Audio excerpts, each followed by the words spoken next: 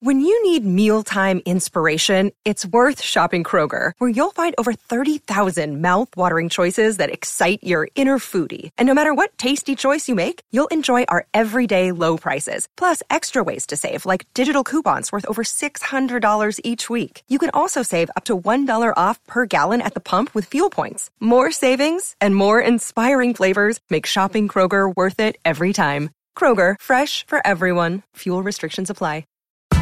Thank you for listening to this Podcast One Sportsnet production, available on Apple Podcasts and Podcast One.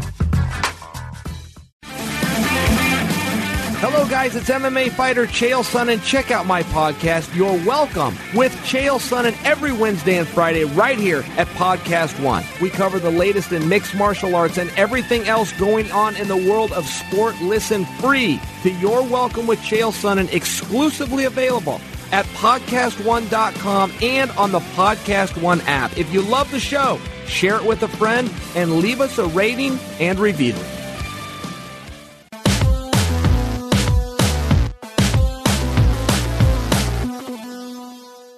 Welcome to Real GM Radio. I am Danny Leroux, your host, and so happy to have you with us for this episode. Really excited to talk with longtime friend of the show, Sam Vecenie of The Athletic, college basketball, NBA draft expert. It has been a very eventful time for both the NBA and college basketball, so there was a lot to get through with Sam. Unsurprisingly, we start out with Zion Williamson, the contours of his injury and the decision that he has to make. Also, how that affects Duke, his talented teammates, two of which are also likely top 5 draft picks, and Sam's fascinating new project, which is about to launch for The Athletic, plus some on the 2019 offseason. The two of us got into that. We're both very, very much in that vein, so we talked about that as well. This episode is brought to you by betonline.ag. Use that Podcast One promo code for a 50% sign-up bonus. Art of Sport, go to artofsport.com, use that RealGM promo code for half off a trial kit and free shipping, which is great. And TrueCar, great place to sell or trade in your car. Conversation runs about an hour 15, lots of different topics. Hope you enjoy it. Thanks so much for coming on. Yo, Danny, what's going on, man? It's exciting to be on the show. It's just another day in Hollywood. It's Oscar weekend. So that's where my life is. And, you know, you've been to my apartment. It's literally right around the corner from where the Oscars happen. So I can't go onto Hollywood Boulevard without it just being a total mess. Yeah, I'm sure that's a logistical challenge to deal with, but also pretty cool that you're that close to it. It's right there. So yeah, Laura and I, the first year we lived in this apartment, I think we've been here for 3 years now. We walked down on Oscar Sunday and just wanted to take a look at it and see what all of the craziness is. We saw them setting up the stage outside of the theater and everything. They literally shut off Hollywood Boulevard as of last Sunday. So between La Brea and another road down further on Hollywood, you can't drive this entire week. So it's just crazy. We've been dealing with a different kind of craziness in college basketball. I mean, there's been a groundswell of discussion, and I think justifiably so, on what's happening with Zion Williamson. His shoe exploded. I think that's the best way of putting it on Wednesday. For selfish reasons, it was immensely disappointing because it was a rare big college basketball game on a night where there was no NBA action. So I was sitting there. I actually was a little bit late to the game, so I missed the injury, and I got in as they were kind of breaking it down. And it has led to a worthwhile, I guess, though ineffectual because I don't think Zion is listening to any of us, conversation about what he should do moving forward. And we don't need to get too much into that because I know you talked about it on Game Theory as well. But it is an interesting question. I think it's worth talking about. Yeah. I mean, Zion, first and foremost, let me just say this. This is my take on the entire deal. Zion should do whatever the hell Zion wants to do. If he wants to play, go play. If he wants to sit, he should sit the rest of the year. This is a different circumstance. I think that people have conflated as well the idea of Zion sitting out the whole year and Zion sitting out from this point forward, probably in some sort of disingenuous way in order to make points and counterpoints that can go to whatever narrative that they see fit.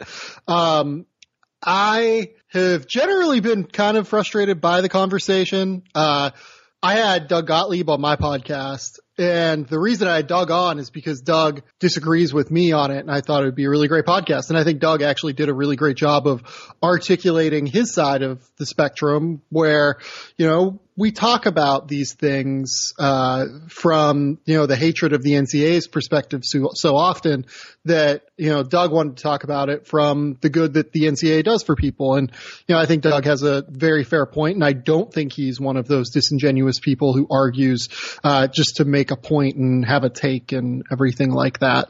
So if you want to hear like a bigger breakdown of it, go there. We talked about all of the issues involved with it, from amateurism to transfers and, reshaping the NCAA, et cetera. But ultimately what it comes down to for me is Zion is in a very unique situation now where he is very clearly the number one overall pick. The only thing that is going to stop him from being the number one overall pick is if during his medical reports something comes back that says, there is a degenerative condition here, or, if he has a Achilles injury or a microfracture knee injury, like that saps his athleticism long term, or that even raises the question of sapping his athleticism long term for doctors. So that aspect of it is pretty set in stone. There's also the aspect of it that he is in a much better position now than he was entering the season. Entering the season, he was like a top 5 pick. He was a guy that, I think I had at number 2 on my board. Some people had him as low as 5. Some people had him as low as 7, I think even. It was a very real question where he was going to be selected. And that's no longer the case. And additionally, by playing at Duke and by letting people know of his athleticism and the exploits that he regularly performs and bringing that to a more general audience, because obviously Zion had the incredible audience beforehand, but I think it was largely younger people. By bringing that forward into the larger audience, into 35 to 50-year-olds, right? As opposed to people that are our age and younger, Danny. Like, it has helped his brand immeasurably, and it has helped his negotiating position for a potential shoe deal immensely. Now, I've seen the argument that, like, if he doesn't play the rest of the season, he's like capping his shoe deal at what it is now, versus, maybe if he goes to the Final Four, it continues to grow and continues to escalate. I don't know if I believe in that, honestly. I think he's just so at the stage now where there is going to be the biggest bidding war among shoe companies that we have seen probably since LeBron. Well, and I'm happy you brought up LeBron, because my comparison here would be, this is like LeBron in the dunk contest, where anything less than that sort of an incandescent performance for Zion, being most outstanding player in the Final Four, something like that, to me, that would lower his value. I think that's the way I'm interpreting right now is his star would not fall from this, and it can't really rise much more than it has. I mean, what more is there for him to do? And and he's already, I guess there is a level of accessibility that, you talked about how he's reaching a different group now. Well, March Madness is connected with all sports fans, so it does break beyond college basketball and the draft. But I think in terms of a shoe deal, you're already projecting it out. You're not saying how famous is this guy right now. You're saying how likely is he to sell shoes as an NBA player? And by that point, you're not pricing in as much the immediate lip to lip. That's kind of like the parallel to me of the people who say that, player X got drafted higher because they sell tickets. And it's like, well, who sells tickets? Good basketball players sell tickets. Just because a guy was popular in college, if he ends up being bad, he's not going to sell as many tickets as an actually good player. Right. That's exactly right. And selling shoes is obviously a very different deal, right? Because, right now I would say that Kyrie Irving and Paul George have 2 of the most popular shoes on the market. I would say that, what are they? Maybe, Kyrie's I think are probably in the top 3, and then, what we want to say Paul George top 5, maybe, right? In terms of shoes? That seems reasonable to me. I think you'd know far better than I would. Yeah, probably in that range, and this is among active players, right? So I think that Kyrie certainly doesn't have like top 3 brand recognition in terms of just being a basketball player. Paul George, while he's having a top 5 season this year in terms of his play on the basketball floor, probably does not have top 5 brand recognition as a basketball player. So more goes into it than, just the name behind the shoe, but the brand and name behind the shoe plays the biggest part of it. And I think that Zion is at the stage now where I agree with you. I don't think that it's really going to make a difference. There's going to be such a bidding war just from like an economic perspective. Like there's only one Zion Williamson in the last, let's say 15 years of doing this in terms of just a marketability factor.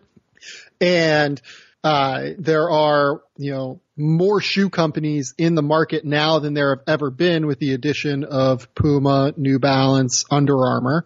Adidas and Nike will still certainly make the biggest, swings at this, I would imagine. Zion played on the Adidas circuit when he was younger.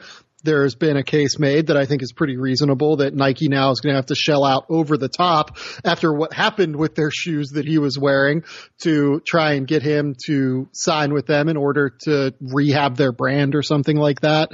I think that might be a reasonable case as well. So we're already at the stage where regardless of where his Final Four stuff goes, I think he's just such an incredible marketing asset that people are going to go way over the top. He's going to make more than just about any player, I think, on a shoe deal in the NBA. There may be like 5 guys that make more than him, but it's not going to be more than that. Yeah, and if you're that high, then it doesn't really make sense that maybe there's a slight level that he can go up, but without establishing as an NBA player, I think there's a ceiling to it. And with Zion, I think that his decision here is fundamentally different than a lot of the other ones that have been discussed before because he is dealing with a lot less risk. I mean, he is the number 1 pick. Yeah, sure, the catastrophic thing is there, just like it is for everybody else. But this is not a circumstance like Trae Young's name came up because he came out in support of Zion sitting out. And, if Trae Young had gotten hurt, he would have fallen significantly in the draft, even as well as he played during the early part of the season at Oklahoma. He wasn't the surefire number 1 pick or anything like that. He ended up falling to 5 after all, and he could have fallen a lot further. Michael Porter Jr. is a good example of that, though the back issue is very different there. That's the kind of thing I think that you'd be talking about that they'd find in Zion's medical. So I am always of the idea of, hey, do whatever you want, but I've been really thinking about it. I don't know if it's, being in my 30s and going to my college campus over the weekend, but I was sitting there going, well, he's not going to have another chance at this. And so if he wants to do it, more power to him, because you can't, when you're 25, you can't say, well, crap, I want to go back and play that year out at Duke. That opportunity is gone. So I think he is, obviously, I will not blame him. I will not criticize him at all if he just says, hey, I don't want to take that chance. I've proven what I need to prove. But I think he could look back with some regret, just saying, hey, I had this amazing opportunity. There was a risk, but there isn't that much left of the season. So why not just let it rip? Yeah, and, that seems to be his personality. I think that he is very likely to play just because everything that he has said publicly, everything that like Intel comes back on him, right? Everything is just so positive. You know what I mean? Everything is so driven toward his competitive nature that I agree with you. I think he's going to play.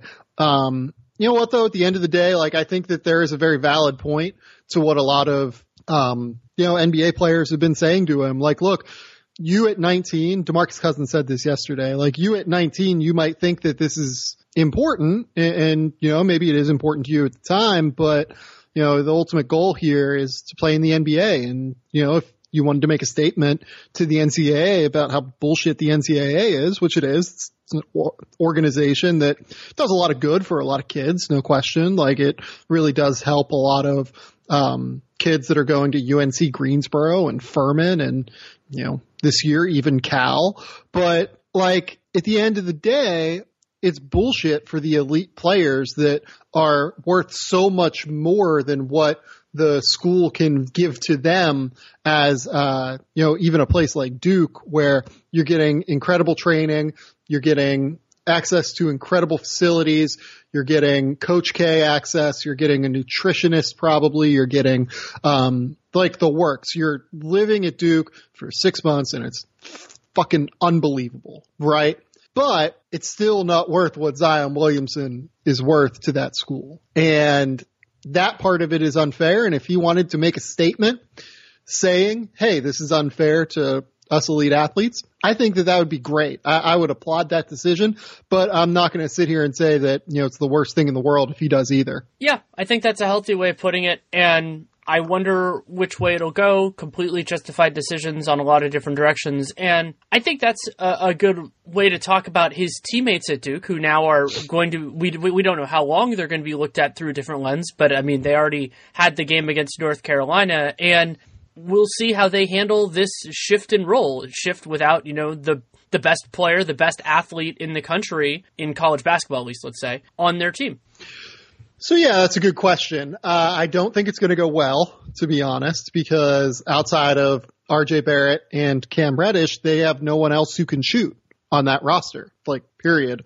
Alex O'Connell is like a 6'6" shooter white dude type that is hitting 34% from three right now. Trey Jones, who is their other potential first round pick, who I think is really good. I think he's going to be a nice backup point guard in the NBA. He can't shoot. He has a shoulder injury right now, and even before then, the jump shot was the biggest question coming in on him. They're big guys that they play, Marquise Bolden, Javin DeLaurier, even Dave Robinson's kid who comes in occasionally. Those guys can't shoot. And the worst of it all is Jack White. They're 6'7" Australian kind of combo forward-y, guy that came in and made shots early in the season. He's missed his last 26 threes. So there's no confidence there. RJ Barrett has no confidence in his teammates, it seems like to me, just watching him.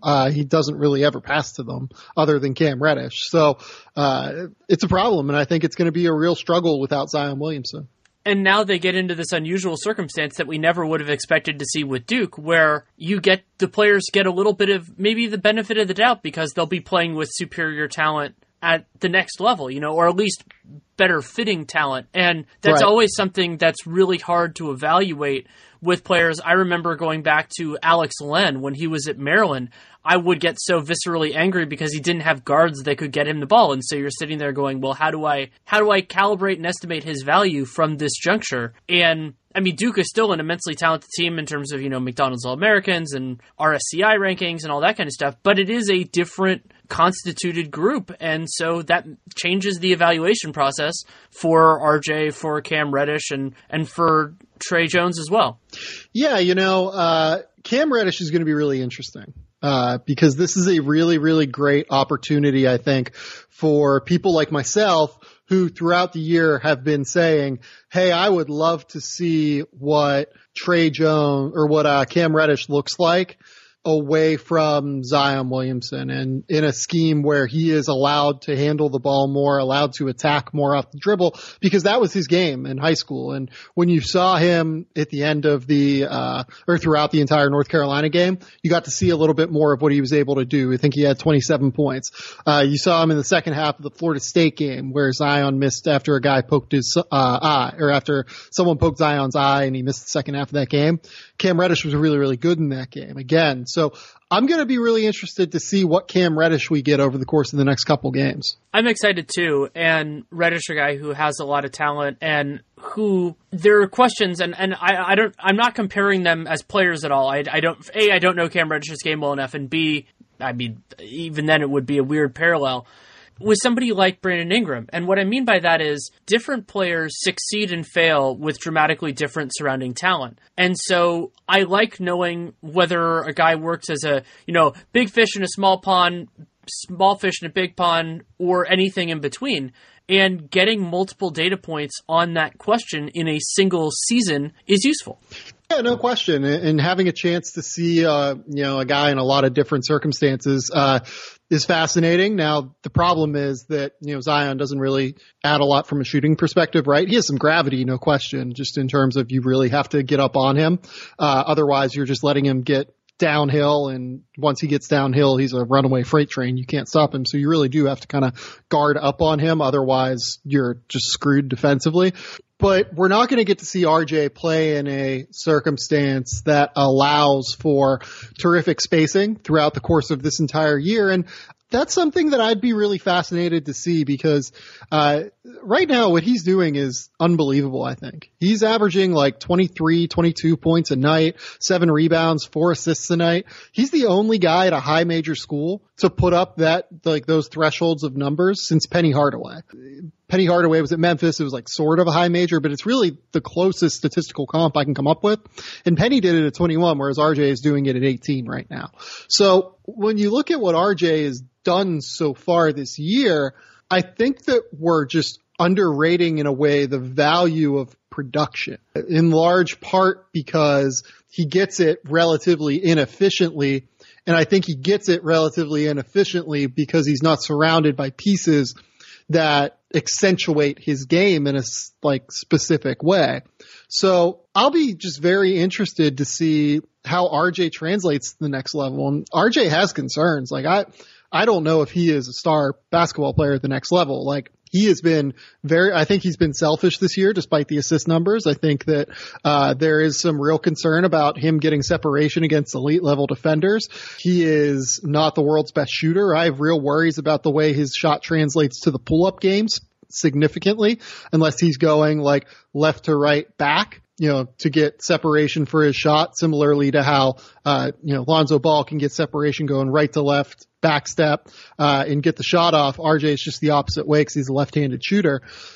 I don't know if that shot translates because it's far out in front of his face and it has kind of a low release point. So I think that you're really going to have to do a lot of mechanical tweaks to his jump shot. So I have concerns, but I also just look at him. He's a lot more athletic than what I think people give him credit for. He has an incredible mentality. He's an incredibly hard worker. I think he's going to be pretty good defensively at the end of the day, even though Luke May kind of burned him against North Carolina. That's a matchup that he's never really had to deal with before. Just someone who is as skilled and as heady as Luke May is and is physically stronger than RJ as Luke May is. That'll change as RJ gets older and gets stronger. He just brings a lot of skills to the table, including being able to finish at the basket. So I'm generally a fan of what RJ brings while people kind of shit on him all the time. Because I'm sure that you see that, right? NBA people who watch him for the first time are kind of like, who is this kid? Why are people excited about him? It does happen. And Barrett is a challenge for me in a similar way, though not the same type of player, as somebody like Jason Tatum. And I've taken a lot of heat at various moments for being lower on Jason Tatum. And there's a specific reason why. And that is because I think about players in terms of their archetype role on a successful team. Now, there are a lot of guys who can be in a bigger role on a lottery team. I don't care. That's a very different conversation. It's not a conversation for me that is broadly worth having. So you get into somebody like Tatum, and RJ Barrett could be in this conversation. We'll see how comfortable he is with the ball in his hands, which is basically if he is good enough to be the best offensive player or the lead scorer on a successful team. And so if he can do that, then he is an immensely valuable guy, even with ignoring the defensive side of the ball. I mean, you could draw, Durant is kind of the archetype here, but you can go lower down on the scale and it's still the same basic story. What I find fascinating about RJ Barrett is what if he's kind of the level below that? Where he could maybe be that on an unsuccessful team, but maybe you want somebody above him. Now, there are a lot of great point guards in the league now. There are a lot of other guys with amazing offensive skill sets where you can make it work if he ends up on a team with one of those guys. But will his game be simpatico with that? All of those type of questions, I think, are really fascinating, and that's where you start to get into the downside risk. And I haven't watched enough Barrett to really know how that part of it will sink in, but I think that is the most important salient question that when I've watched him, is I've gone, okay, once you slot him in on the totem pole, how does this game fit in with that slot? Yeah, no question. This is something I talked about at the end of the podcast with Gottlieb on Thursday.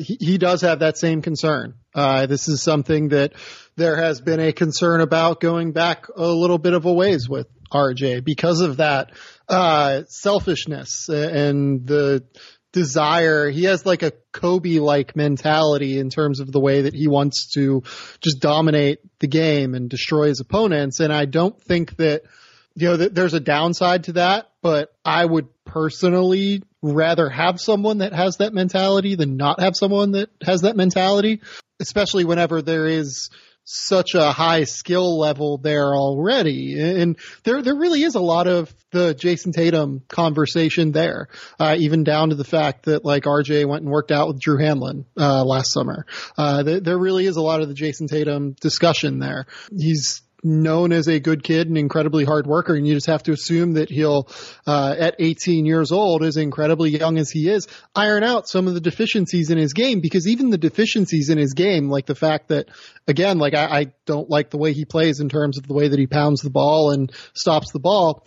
He does have great vision. He really makes high-level passes like somewhat regularly. It's how he's averaging 4 assists a game. He just chooses not to. And it could be, maybe it's not a lack of trust in his teammates like I've floated. Maybe it's just a desire to trust in himself in such a significant way. I don't really have an answer to that necessarily, but it's something that shows up, but it's something that's fixable. It's not like he doesn't have the floor vision to fix it. Yeah, I wonder how that is going to shake out, whether we'll get real meaningful information on that between now and the end of the year. That might just be something you can't even really see in workouts, that you just kind of go into the year. And I wanted to float a comparison by you, especially because I find this interesting because you and I disagreed on him as a prospect. But when I saw RJ Barrett for the first time, what he reminded me of, and this is going to put a shiver down some people's spines, is like a better version of Josh Jackson. And what's interesting about that is, because you were higher on Josh Jackson than I was, but I don't necessarily mean that as somebody who was lower on Josh Jackson as like this huge criticism, because the theory of Josh Jackson was, and to a degree is, a pretty intriguing, capable player. Yeah, the problem with Josh is that he just can't shoot. Like, RJ is already like a 34% three-point shooter, right?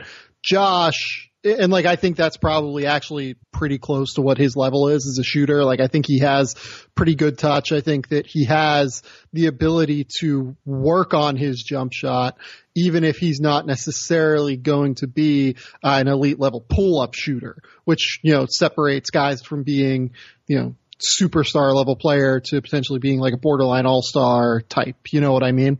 With RJ, the touch is there, whereas with Josh, I don't really see it as being there. But you're right. There is some of that there. I would also just kind of note that I trust the work ethic and judgment with RJ a little bit more.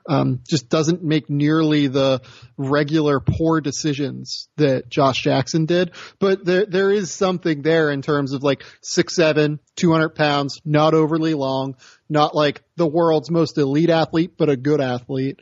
There is a lot there, I think. Lots more to talk about with Sam Vecenie, but first a message from our friends at betonline.ag. This is a particularly fun time of the NBA season because now that the trade deadline is right before the All-Star break, you get this opportunity now with a little bit of time before the full-on sprint to get a sense of what these teams are. And so whether it's your favorite team or the most important around the league, you can engage with that with betonline.ag, both before the game, and they have pretty awesome in-game. If you get a feel for it early on and say, hey, I think I know where this is going, you can try it out. And the best way to do that, you go to betonline.ag and you use that podcast1 promo code, because if you do that, not only does it tell them you came from us, but you get a 50% sign-up bonus. And if you're into college basketball, if you're into hockey, which is going strong as well, you can check that out too. And lots of fun stuff. I was just checking their futures pages if you're looking for certain teams to make the playoffs or not make the playoffs. So it's fun. One of the few real negative bets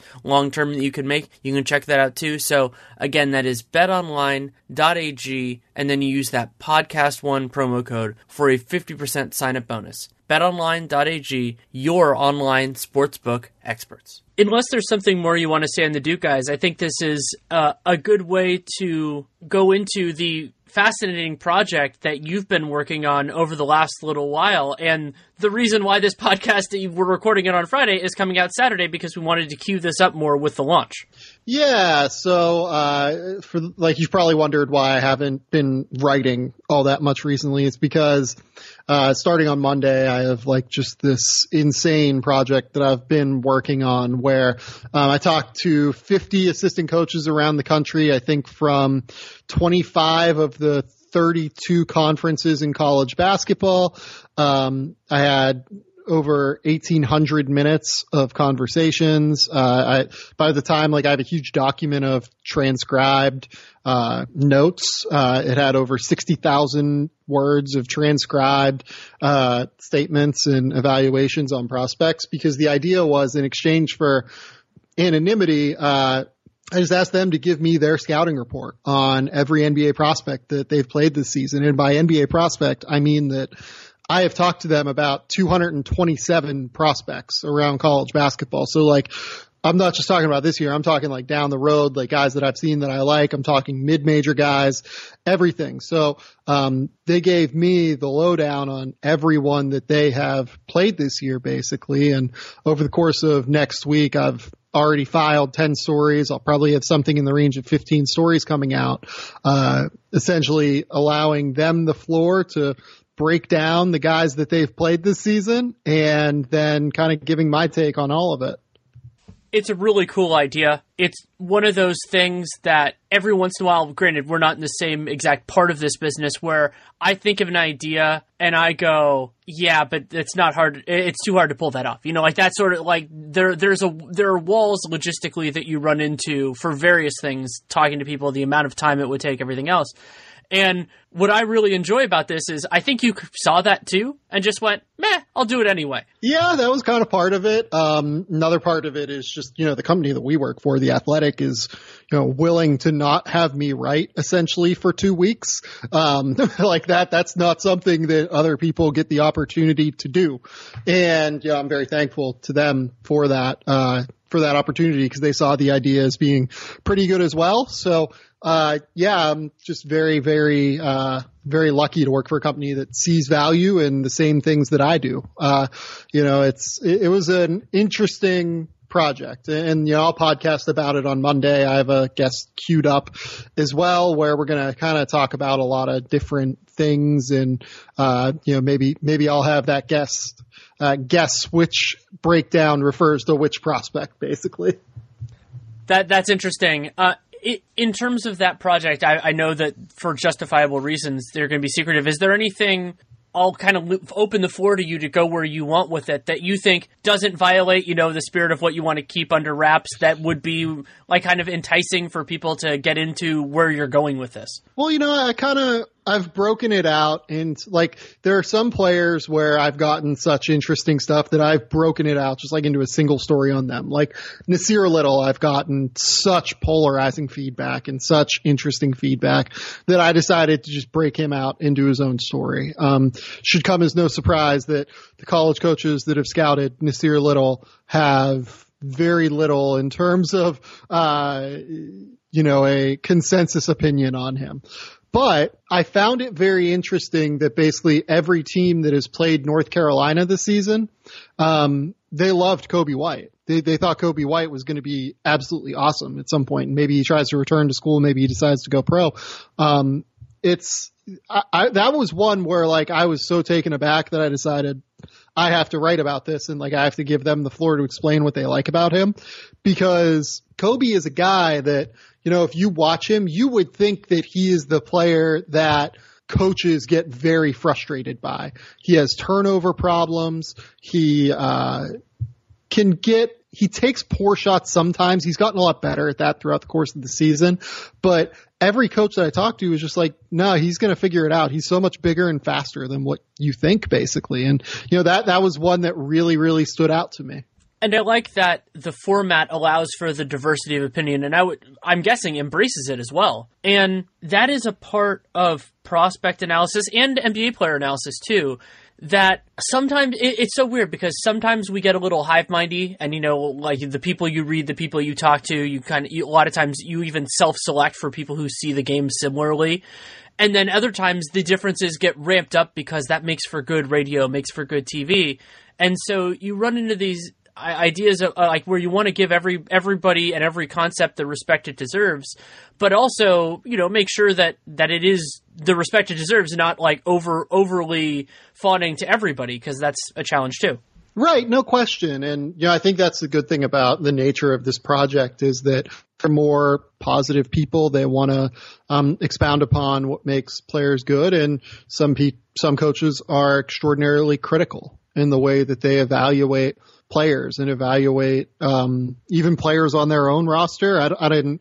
The nature of this project was I didn't ask them to evaluate their own players. I asked them to evaluate players that they have played this season.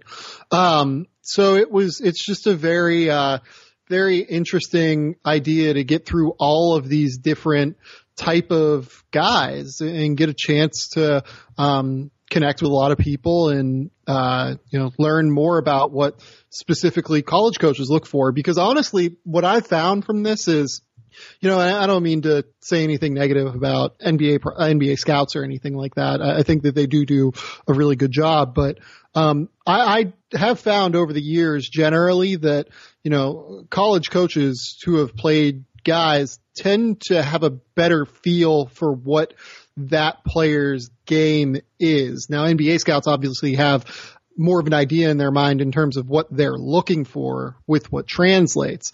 But I am, cognizant of the fact that, and just from doing this over the many years that I have now, the college coaches bring such an interesting perspective to the table of NBA draft analysis. How do you think that this experience, without getting specific unless you want to, has affected the way that you have thought about these players? Because really, it seems like it's a mix of being a vessel for all of this input because there wasn't really a way to do that. But I'm sure that getting this volume of material from these people who know the game really well has, calibrated, has adjusted the way that you've thought about these guys. It's interesting because most of them don't end up being interviews, right? They just end up being conversations because, I've seen so many of these guys doing what I do, and I've seen them from such a young age. Zion Williamson, I've seen him since he was 15 years old, grow and mature, maybe 16 years old. I've just seen how their games have grown and matured that, I can carry on a real high level conversation with these coaches, and, we end up just bouncing ideas off of each other. And, sometimes they go, yeah. Sometimes they go, we didn't really find that. I can see where you're coming from. Or they'll just say, no, I don't agree with that. Like in Nasir Little's case, I still have some hope for Nasir Little. And I talked to multiple coaches that are like, no, he's not very good. So it definitely, I don't want to say it changes the way you look at things, because ultimately, the way that I go about evaluating things is the way that I go about evaluating things. And I think it's part of what makes me successful in the job that I have right now. I have a perspective, maybe guys weren't as high on Brandon Clark at Gonzaga as I was, but, in Brandon's case, I trust my eye that I think he's just going to be able to figure it out. And, having talked to him, and that's the other part of this as well, I have access to these kids sometimes that college coaches don't always have access to them, just by nature of being in the media and getting a chance to talk to them and get to know them a little bit more. If the coaches didn't recruit that kid, they're not really going to know him on a personal level. So it certainly is more data to input into your evaluation, but it doesn't override what you think and where your perspective comes from. Right. And in a lot of these circumstances, I'm guessing these are people that either you did or could have talked to prior. It's just that it wasn't done in the same format. There are a lot of people, I have this, for example, in the NBA circles more often, because that's just who I run with, where there are people that I've talked with about stuff, but getting them on the record about it would be a very different thing. But their input, was something that I considered. It wasn't necessarily the definitive criteria or anything like that, but it was something that was a background component in my analysis even before. So this could be, and you obviously correct me if I'm wrong, that also means that it's not as big an adjustment, because maybe this is variants of conversations that would have happened otherwise. Yeah, no, and part of this project is going out and getting to know people as well. I want to get out of my comfort zone. I want to get out of just the singular circles I run in, right? I want to be able to talk to people of different backgrounds, people of different people in different conferences, all across the country. It's just a very interesting project. And, I reached out to so many more coaches than actually got back to me. Some of them were willing to talk. Some of them weren't. And that's totally cool. That's, it's something that happens and is, I don't begrudge them for not getting back to me. I understand that what I'm asking is kind of a random thing, but, it's, when you get a chance to give guys anonymity, I think that you really give them a chance to open up to you a little bit. And then they get to know that you understand what's happening on the basketball floor, and you get to understand that, these guys, they often look at the NBA from, the same perspective as you. And, they're not involved in it every day. They're not sitting here evaluating scouting kids every day, but they're fans of the NBA. They want to see how these kids, project and everything like that. It was just a really fun project to work on. It was awesome. I can imagine. I'm very excited right now because Syracuse is a 5.5 point underdog at home against Duke. I'm excited. And we know Zion's. Well, we don't know, but it seems pretty likely that Zion's not going to play in that game. Zion is not playing. Yeah. Yeah. So even if he comes back, it's just not going to be that soon. That's the way this works. And lots more to talk about with Sam Vecenie, but first the message from Art of Sport. Art of Sport works around a very common sense idea, but one that really needed to be executed. And that's that we put a lot of thought into what we wear and what we put into our body, and it's designed to make you help look and feel your best. So what you put on your skin every day should do exactly the same thing. And what Art of Sport is aiming for, and what they do, is better for you products that perform better, combining the innovation and best science with the guidance of world-class athletes to take skincare to the next level for everyone. And I like the promotion that they're doing because it is a great way to test things out. So what you do is you go to artofsport.com and you use the promo code REALGM, and that gives you 50% off a trial kit plus free shipping. And the trial kit includes hair and body wash, it includes a body bar, which I really like, and deodorant. I've been very impressed with their deodorant. It works well. I like the way it smells. And you get a free sunscreen, SPF 50. It's reef safe, weightless, and hydrates your skin. So you can check all of those things out and find out which products you like the best. I've been incredibly impressed with the full gamut that I had. It's the body bar is the one that I use. Deodorant in particular, those two really do stand out. But you'll find what you value most, what you like most. And it's a great way to make your skin smell, look, and feel its best. So again, go to RealGM as the promo code on artofsport.com, 50% off the trial kit and free shipping. That trial kit is deodorant, hair and body wash, body bar, and free sunscreen. artofsport.com. Check it out. Also have a message from TrueCar. 60 seconds. That is exactly how long this commercial lasts. You know what else you can do in about a minute? Get an offer for your car with TrueCar. That's right. In the amount of time it takes to floss your teeth, pet your dog, do a few sit-ups, or just listen to my voice, you can get a true cash offer. Best of all, you can do it from your smartphone or home. Just go to TrueCar and simply enter your license plate number. Watch how your car's details pop up. Answer a few questions and you will get an accurate true cash offer from a local TrueCar certified dealer. It is that easy. After that, you bring your car in and they will check it out with you together. You can ask questions, get the answers you need so there are no surprises. Then simply leave with your check or trade in your car for a new ride. So when you are ready to experience a better way to sell or trade in your car, check out TrueCar today.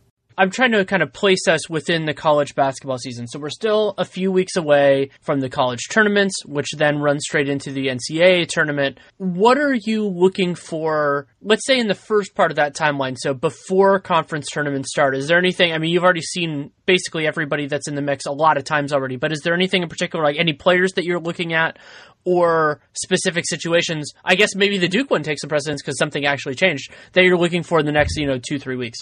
Honestly, this seems like a cop-out. I don't mean it to be, but I'm looking at all of them, and the reason that I'm specifically looking at all of them is that this draft is so difficult to project right now, in large part, in my opinion, because there is such variance evaluator to evaluator on the guys they like versus the guys that they don't like. Like KZ Apala, for instance, I think he's right around 15 or so. I've talked to guys that think he's end of the first round. Bol, you could tell me Bol goes 10. You could tell me he goes 35, and I wouldn't be surprised right now. And that's not an exaggeration. Kevin Porter, his struggled over the course of the last, since he returned, to try and make an impact over the last month. So, after a great start against teams that weren't particularly great, evaluators don't really know what to do with him. Like Coby White is someone that I'm looking at that I would love to see what kind of consistency Coby White can bring to the table. I would like to see if Trey Jones can find a way to make an impact in half-court offense. I would like to figure out if Brandon Clark can continue to shoot the ball. How concerned should I be about Admiral Schofield's defense right now? Because if you watch the Kentucky game, he got torched by PJ Washington. PJ Washington just absolutely took him to task every single night. PJ Washington's another guy. PJ Washington is in the midst of an incredible heater for Kentucky right now. He's averaging like 20 points and 8 rebounds over the last month. Has he made a real sizable leap to where he should be considered a, late lottery type potential pick? I think that that's like not totally out of the question. And then there are all the young guys too. Naz Reid, Jalen Smith, you can look at, like I said, Trey Jones and Coby White and Jalen Horde and Simi Shitu, like there are Charles Bassey. There are all these prospects that are there and still trying to figure things out. So there really is, there's so much to figure out still in this class. Nothing is really set in stone outside of the top 4 guys or so. And by that, I mean Zion Williamson, RJ Barrett, Cameron Reddish, and Ja Morant. So it's just so difficult to tell right now what's going to happen.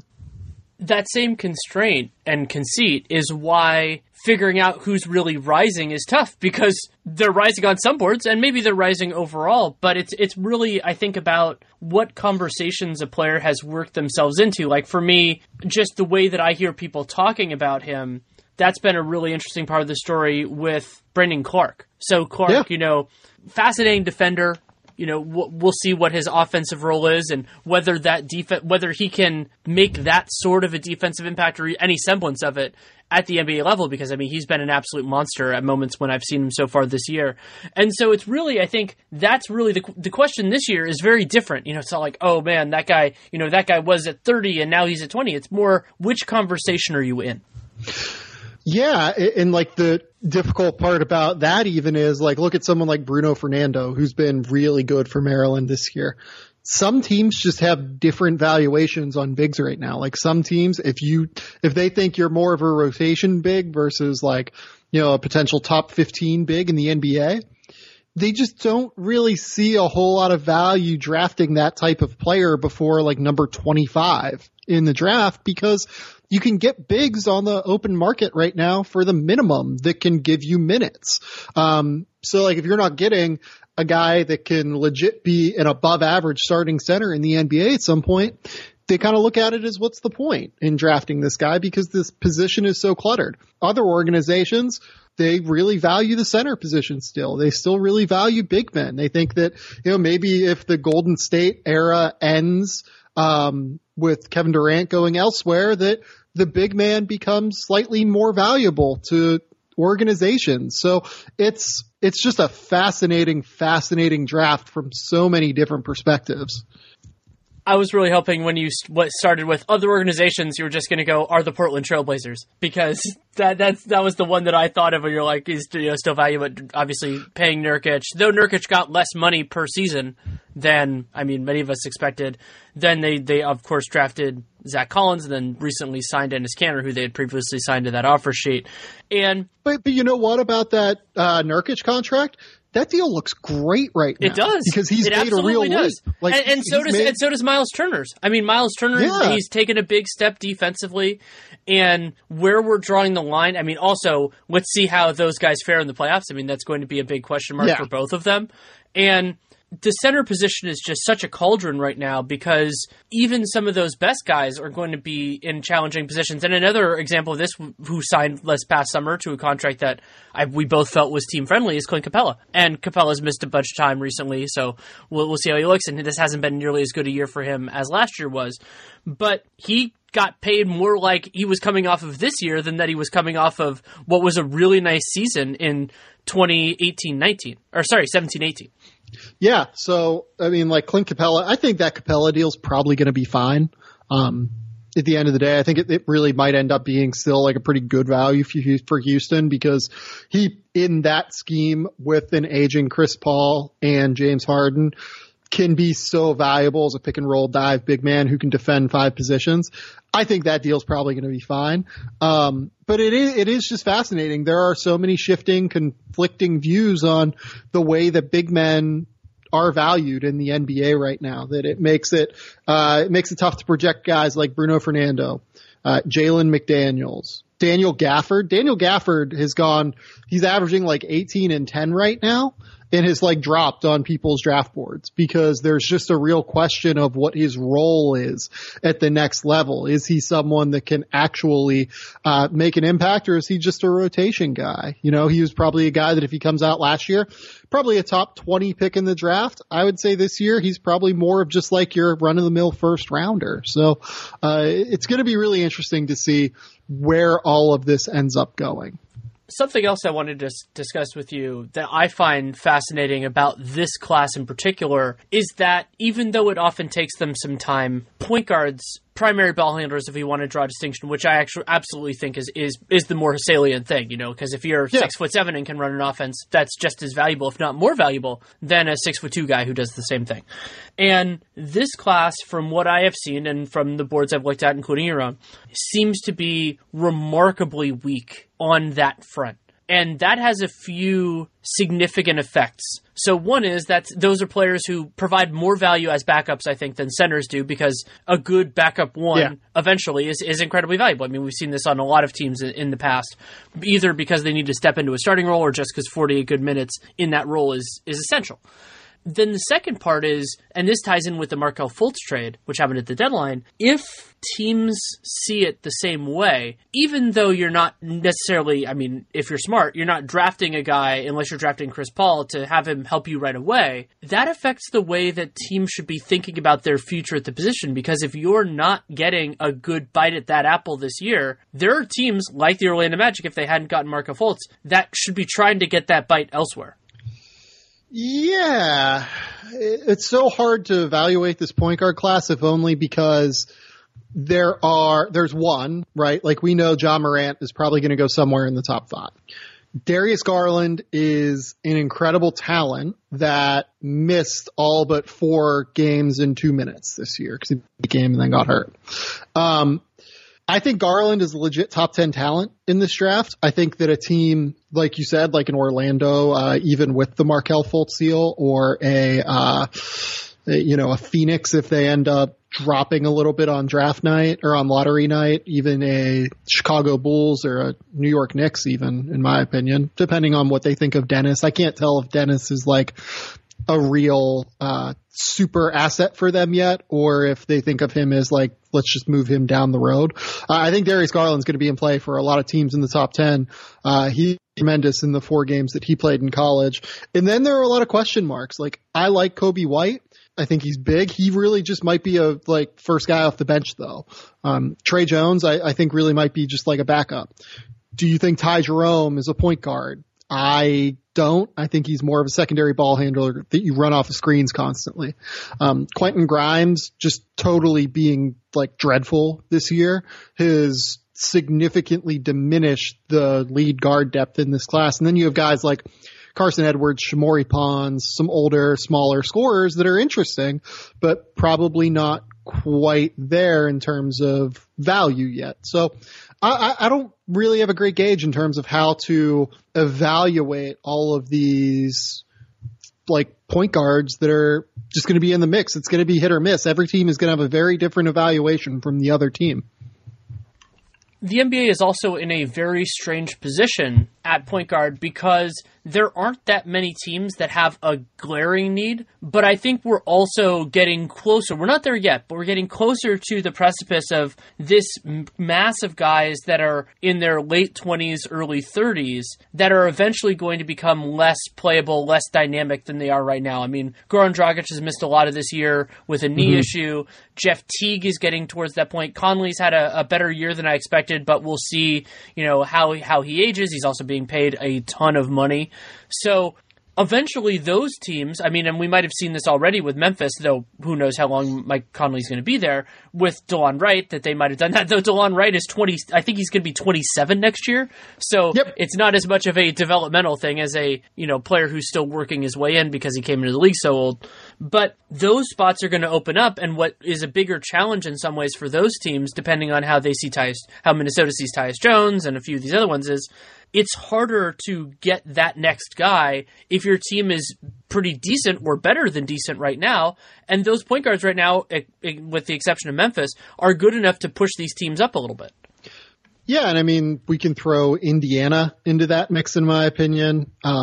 We can realistically, I think we can probably throw Philadelphia into that mix. Now, they're not necessarily always going to have a traditional point guard because Ben is there, and Ben will always lead the break in transition. And, it could help them, though, with the idea of what they drafted Markelle Fultz to do and whether or not Jimmy Butler stays there in the summer. They could probably use like a potential lead guard. There are just so many different organizations around the entire league that could use one. And we still haven't hit the point where there are enough good backup point guards. This is something that you and I have been talking about for years now. We're closing in, we're getting closer to where there are enough good backup point guards. The influx over the last few years has helped, but I don't think we're quite there yet to where it is no longer a market inefficiency. I do think that you can still get a really good backup point guard and have him play early. This could also lead teams down the path, which Boston has tried a few times in the last couple of years, of getting somebody from Europe. And ideally, that would obviously not be somebody who's draft eligible. It'd be somebody more like where Brad Wanamaker is.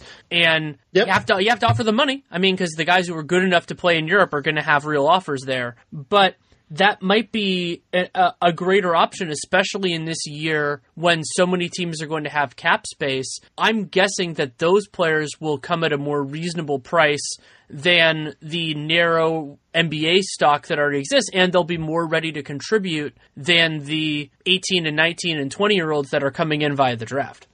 Yeah, probably true. I'll be interested to see how teams mine Europe going forward. This is something, again, I think you and I have talked about this pretty regularly over the last 2 years, and we've gotten something of an influx of guys from Europe like Daniel Tice and Brad Wanamaker. The Celtics have obviously done it really well.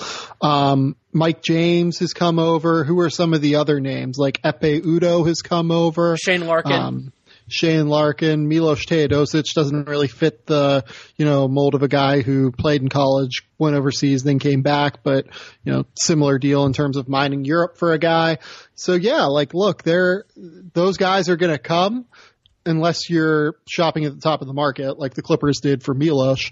You're probably going to be able to get them for the mini mid-level, I would say. No, not even the mini mid-level, probably the room exception, wouldn't you say? Yeah, I think that's where you're probably thinking, Yeah. And then those guys are all just going to be better than their college counterparts. Oh, yeah. In terms of guys that you draft to be like a backup point guard year one. You know what I mean? So, yeah, it's very interesting in terms of the way the league is going. And, all of this, and we can talk about this in regard to the Zion Williamson conversation. We can talk about this in regard to, the way prospects are just developed generally in this country. So much of this depends on the way that the D League and the G League, really, I'm sorry, I called it the D League, the way that the G League ends up kind of becoming or not becoming a real developmental ground, because we are obviously getting closer to a 30 for 30 situation where every team does have a G League team. We are coming closer to a circumstance where more and more teams are genuinely using it as a developmental ground. But there is still a lot more investment, in my opinion, that can happen that can make it an incredibly useful ground for potential NBA teams and for teams that are looking to evaluate prospects. So there really is just so much to still try and distill from all of this. And there are so many, the NBA and basketball in general and the way that we develop prospects is rapidly changing in such a significant way that teams are getting creative and teams are adjusting on the fly in terms of the way that they utilize all of the avenues internationally and domestically in how they evaluate prospects and end up signing prospects. A stray thought I just had, but connected with this whole conversation, is that even though I think the holdover crop is going to be weak because the rookies that have done well enough aren't going to play, this is going to be a crazy summer league year because of how this draft is looking, you know, like with guys that can go anywhere from 15 to 30, because it's only a few weeks after the draft, but we're going to get a much better sense of who belongs and who doesn't. And the uncertainty there, you know, obviously you'll have the hopefully, you know, Zion and RJ and Morant and Reddish all play. But outside of those guys, we're going to be looking at these players thinking basically anything is possible with them. That is 100% right.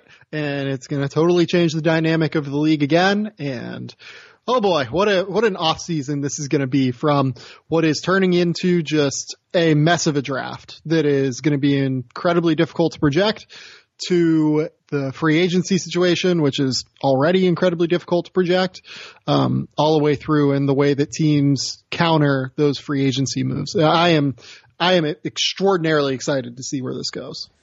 It's meaningfully different than 2016 for a variety of different reasons. One of them being, you know, that Kevin Durant is different from current Kevin Durant. But the volume of quality that can move around and the team-by-team volatility this year is bananas. Like, we knew the Warriors were going to be really good, whether they got Kevin Durant or not. And who knows, maybe they would have gotten Gordon Hayward if Kevin Durant had said no. That's an interesting thing that I've been floating in the back of my mind for a while now. But all that said, this year, think about the Knicks. Think about the Clippers at the, you know, kind of the extreme volatility end, but then also the ripple effects that the fact that these players who are intensely great players on really good teams are going to have if any of them leave. You know, Kevin Durant leaves the Warriors, they're a meaningfully worse team. There's no way they can replace him. Kyrie to the Celtics, same basic thing. You know, if he goes to the Knicks, something else, they can't really replace him. Kawhi is a little bit different just because the Raptors might just do a full-on pivot. They might. We don't know if that for sure. But there is so much variance with, I off the top of my head, we're talking about almost half the league, and that is insane. Well, yeah, you run through, the Warriors can go from by far and away, like no questions asked, like the team that's going to win the title, to merely a title contender next year if Kevin Durant leaves. And I mean, realistically, we should probably throw Klay Thompson into this as well. Like, Klay is a free agent. You know, it does seem like he's probably going to stay. Like, that's probably the favored outcome, right? But we don't know that. Yeah, I fully expect him to come back. I mean, there could be something that takes him away. There are going to be good situations that can make an offer. I think as long as the Warriors don't lowball him, I think he'll be back. But you don't know that for sure. And years and years ago, and since this is Real GM Radio, it's another reason to bring it up, I wrote a piece for Real GM called The Third Contract. And the whole conceit of that, maybe I'll do a rewrite of it now with everything that we've learned over the last, I think I wrote that in the context of Kevin Love, so it's been a while. Is the reason why the third contract is so compelling is because that's when you find out what a player really values. Now, it's a little bit different in certain circumstances. Kevin Durant had his earlier because of the way they structured the opt-outs and everything like that. Mm-hmm. But because that's when a player has true agency. First contract, that's where you get drafted. Second contract, that's, you know, you didn't have any control over that decision. And then the third one, you're still, you know, prime or prime adjacent, depending on when you came into the league, maybe even pre-prime if you came in really young. And that's your best shot of saying, this is what I want most. And I am a firm supporter in players using that to do whatever they want. You know, if you want to play in the sunshine, play in the sunshine. If you want to make all the money you can, by all means. And so for guys like Kyrie and Kawhi, and I mean, Durant's done it once, but Durant's going to get to do it again. Klay Thompson, this is his first real opportunity at an unrestricted free agency. We're going to find out what they want. And what's so different about this class, and another comparison with 2016, is outside of Kevin Durant, a lot of the guys in that class weren't that good. So there's a lot of bad money from that year. These are all NBA players by and large, you know, at the top end of this class. And that's also going to have some really interesting effects. So what do they want? And maybe it's they want to stay on a championship contender. Maybe they want to play in a big market. Maybe they want to try to thread the needle and do both. And I love that process, even though it makes my job harder, that's why I enjoy my job being hard. And like, I'm going to be writing off-season previews, and I've already been doing a lot of stuff for The Athletic on this class. But the thing that I'm trying to hammer home to people is just how much is on the table. Yeah, I mean, just look at the Atlantic Division. Like, the Atlantic Division is the funniest thing in the world to me, because Toronto could go from continuing to be a 55-win NBA Finals contender all the way to total full-scale rebuild. The 76ers could go from legit NBA Finals contender, maybe even NBA championship contender next season, all the way down to something that's just like a playoff team. The Celtics, again, probably can go from legit NBA Finals title contender to just a playoff team. The Nets can go from, 500 team. If they sign like real free agents, that team could be a contender at the top of the Eastern Conference. The Knicks, if they end up with number one and sign 2 free agents and, end up trading number 1 for Anthony Davis, like, they are a legit title contender next season. There is no limit to how insane the possibilities are this offseason. It is like just chaos theory right now. That's what it is. It's just total chaos theory. Well, and you could talk about it in terms of the major markets and those teams, and there's plenty of reason to, because of the ceilings involved and those teams, title contenders. But also think about teams like the Pacers and the Jazz. Very good teams that have been very successful, good organizations, have made some big bets that have largely worked out. They each have a lot of space, but they also have a lot of pending free agents. So how does Utah handle Rubio and Favors? How does Indiana handle basically every single person in their starting, in their rotation other than Sabonis, Miles Turner, and Victor Oladipo being a free agent? Unrestricted. All of them unrestricted. It's going to be phenomenal with basically half the league, potentially more than half the league, hitting free agency. And it's not just like the bottom half. It's a lot of really good players and then players in the middle. And so who gets paid, who doesn't? And another guy you brought up, the Atlantic, is what the hell does Danny Green do? Like, Danny Green's having this wonderful season for Toronto, and he's probably not going to be super high on anybody's list, but a guy who could help a lot of different teams and who will have more salary volatility than the top-end players for sure. And we'll see what he wants. He's played on really good organizations his entire career, and he took less, it sounds like, to be a part of the San Antonio Spurs, who ended up, trading him as a part of the big DeRozan-Kawhi Leonard deal. So those sorts of guys as well are going to end up moving the needle a lot, even if the first 4 days are really just talking about stars.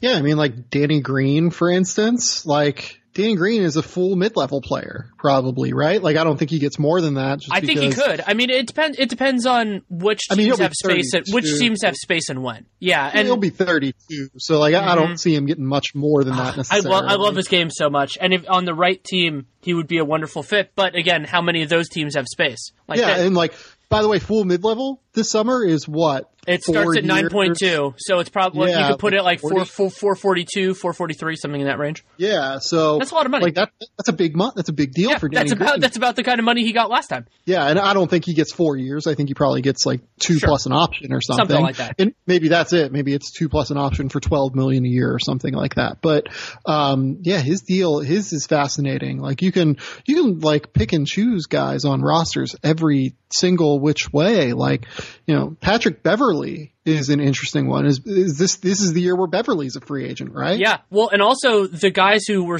maybe surprising all-stars, I mean, at least surprising based on where we started the season, Nick Vucevic and D'Angelo Russell. Both of those guys, I mean, you can make an argument that they're going to make a ton of money because they've had very good seasons and they're very well liked by their current teams. But then you could also see it as a circumstance where in Vucevic's position, it's because he's a center, and in D'Angelo Russell's, it's the match rights and teams just not really wanting to mess with it, where the market evaporates a little bit for them. And whether that leads to them returning to their current teams or going somewhere else is another big question. I mean, Russell has to get the max from someone, right? Orlando not having as much financial flexibility really, really hurts him. But I mean, considering he's still so young and made the All-Star team, I am not the biggest D'Angelo Russell believer. I think that people who listen to my material probably know that. But the success that he's had this year, I mean, that seems like the most likely outcome here. But I'm not going to say it's a guarantee just because how many teams are there that are sitting there going, we need a point guard? Much less, we need a point guard, and he's the point guard. And the answer is not that many. Isn't the easy answer here Indiana? depending on how they see Oladipo. I mean, I don't know. I think they want the ball in Oladipo's hands more than what you would, than ideally with D'Angelo Russell, but it's very possible that Pritchard sees it differently. But I think that you can just kind of share the ball with both those guys like really well. I actually think that pairing works incredibly well. You obviously stagger their minutes a little bit, let them run the show at different times, and Victor can really help D'Angelo's defensive deficiencies a little bit. I love that idea a lot. Like, I think that is, and like D'Angelo's a Louisville kid, so you put him back in the general-ish area of the country. I think that is, like, if I'm Indiana, like, he's one of my top priorities, I think, to grow with their core. There's definitely an option there. And then when we're going through these teams that aren't getting as much discussion, Dallas is fascinating because I had been penciling in them as being one of the landing points for one of the centers. I mean, this is a class that has a lot of centers in it for a long time, whether that was Vooch or DeMarcus Cousins or somebody else. And then they trade for Kristaps Porzingis. And I think he could play Porzingis at the 4, certainly, but I think he makes the most sense at the 5. I think Carlisle has an understanding of how he could work there. But they have, max space or close to it. And now with the structure of their, low cap holds for Maxi Kleber and Dorian Finney-Smith, if they're good, those guys are staying and everything else, it seems like their MO is going to be best player we can get in 2019, and then we're just going to roll with that team for 3 to 4 years. And that's a huge, huge thing for how good Luka has been this year. Yeah. If I was a team that didn't necessarily have full cap space or like didn't think I was going to use full cap space, early in free agency, I would try and steal Maxi Kleber. Like he would be one of my like, hey, let's go get this guy. Dallas probably wants to keep their max cap space open. They probably aren't as willing to, go over the top to sign him. Let's give him like $6 or $7 million a year. I think that is something that, does Dallas really want to eat into their cap space by going $6 to $7 mil like on July 1st for Maxi Kleber? I don't know. I don't know that that's something that happens. I really like Kleber too. Being Arenas limited is going to be a challenge there for certain teams, and because the opportunity cost of, okay, we're going after Kleber. Dallas, it doesn't seem like they're good enough at this stage where you're sitting there going, oh, we need to put some pain into them, like that sort of thing. But maybe a team just really likes Kleber. But part of why Kleber is so interesting is actually playing him at center or something center-ish. And then you get into positional scarcity and all those sorts of arguments.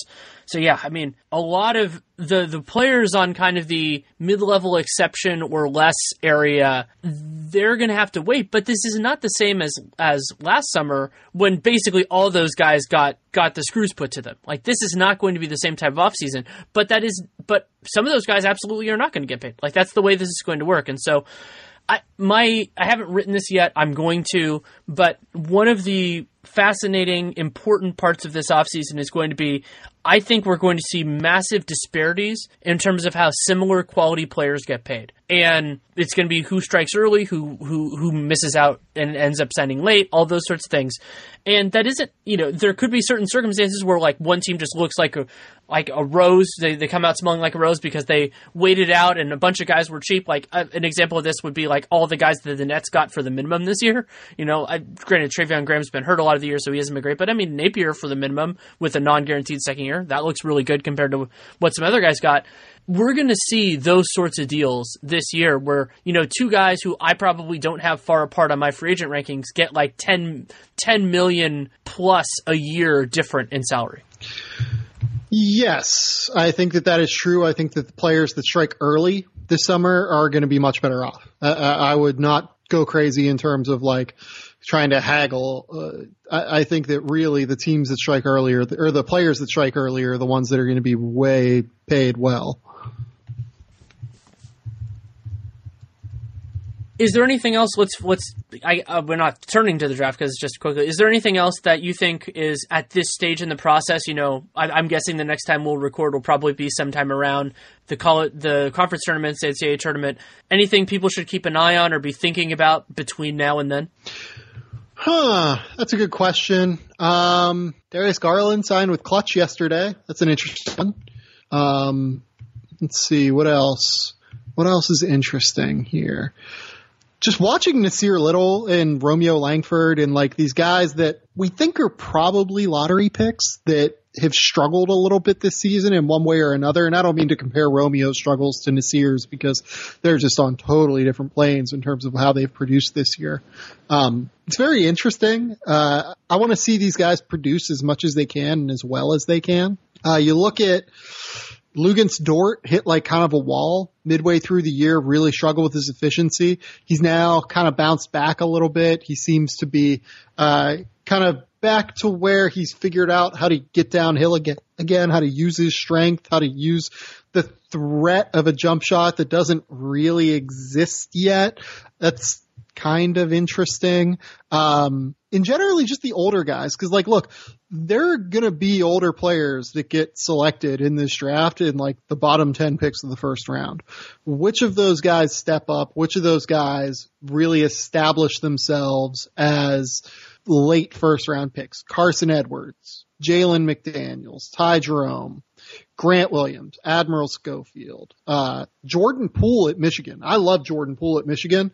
I don't think nearly enough people are talking about him. I think he's like a legit borderline top 30 prospect. He is legit very good, and I want to see how guys like that perform on the biggest stage. It is going to be a really impactful, month plus of time, and I'm really looking forward to it. Thanks so much for taking the time. Yeah, of course, Danny, anytime.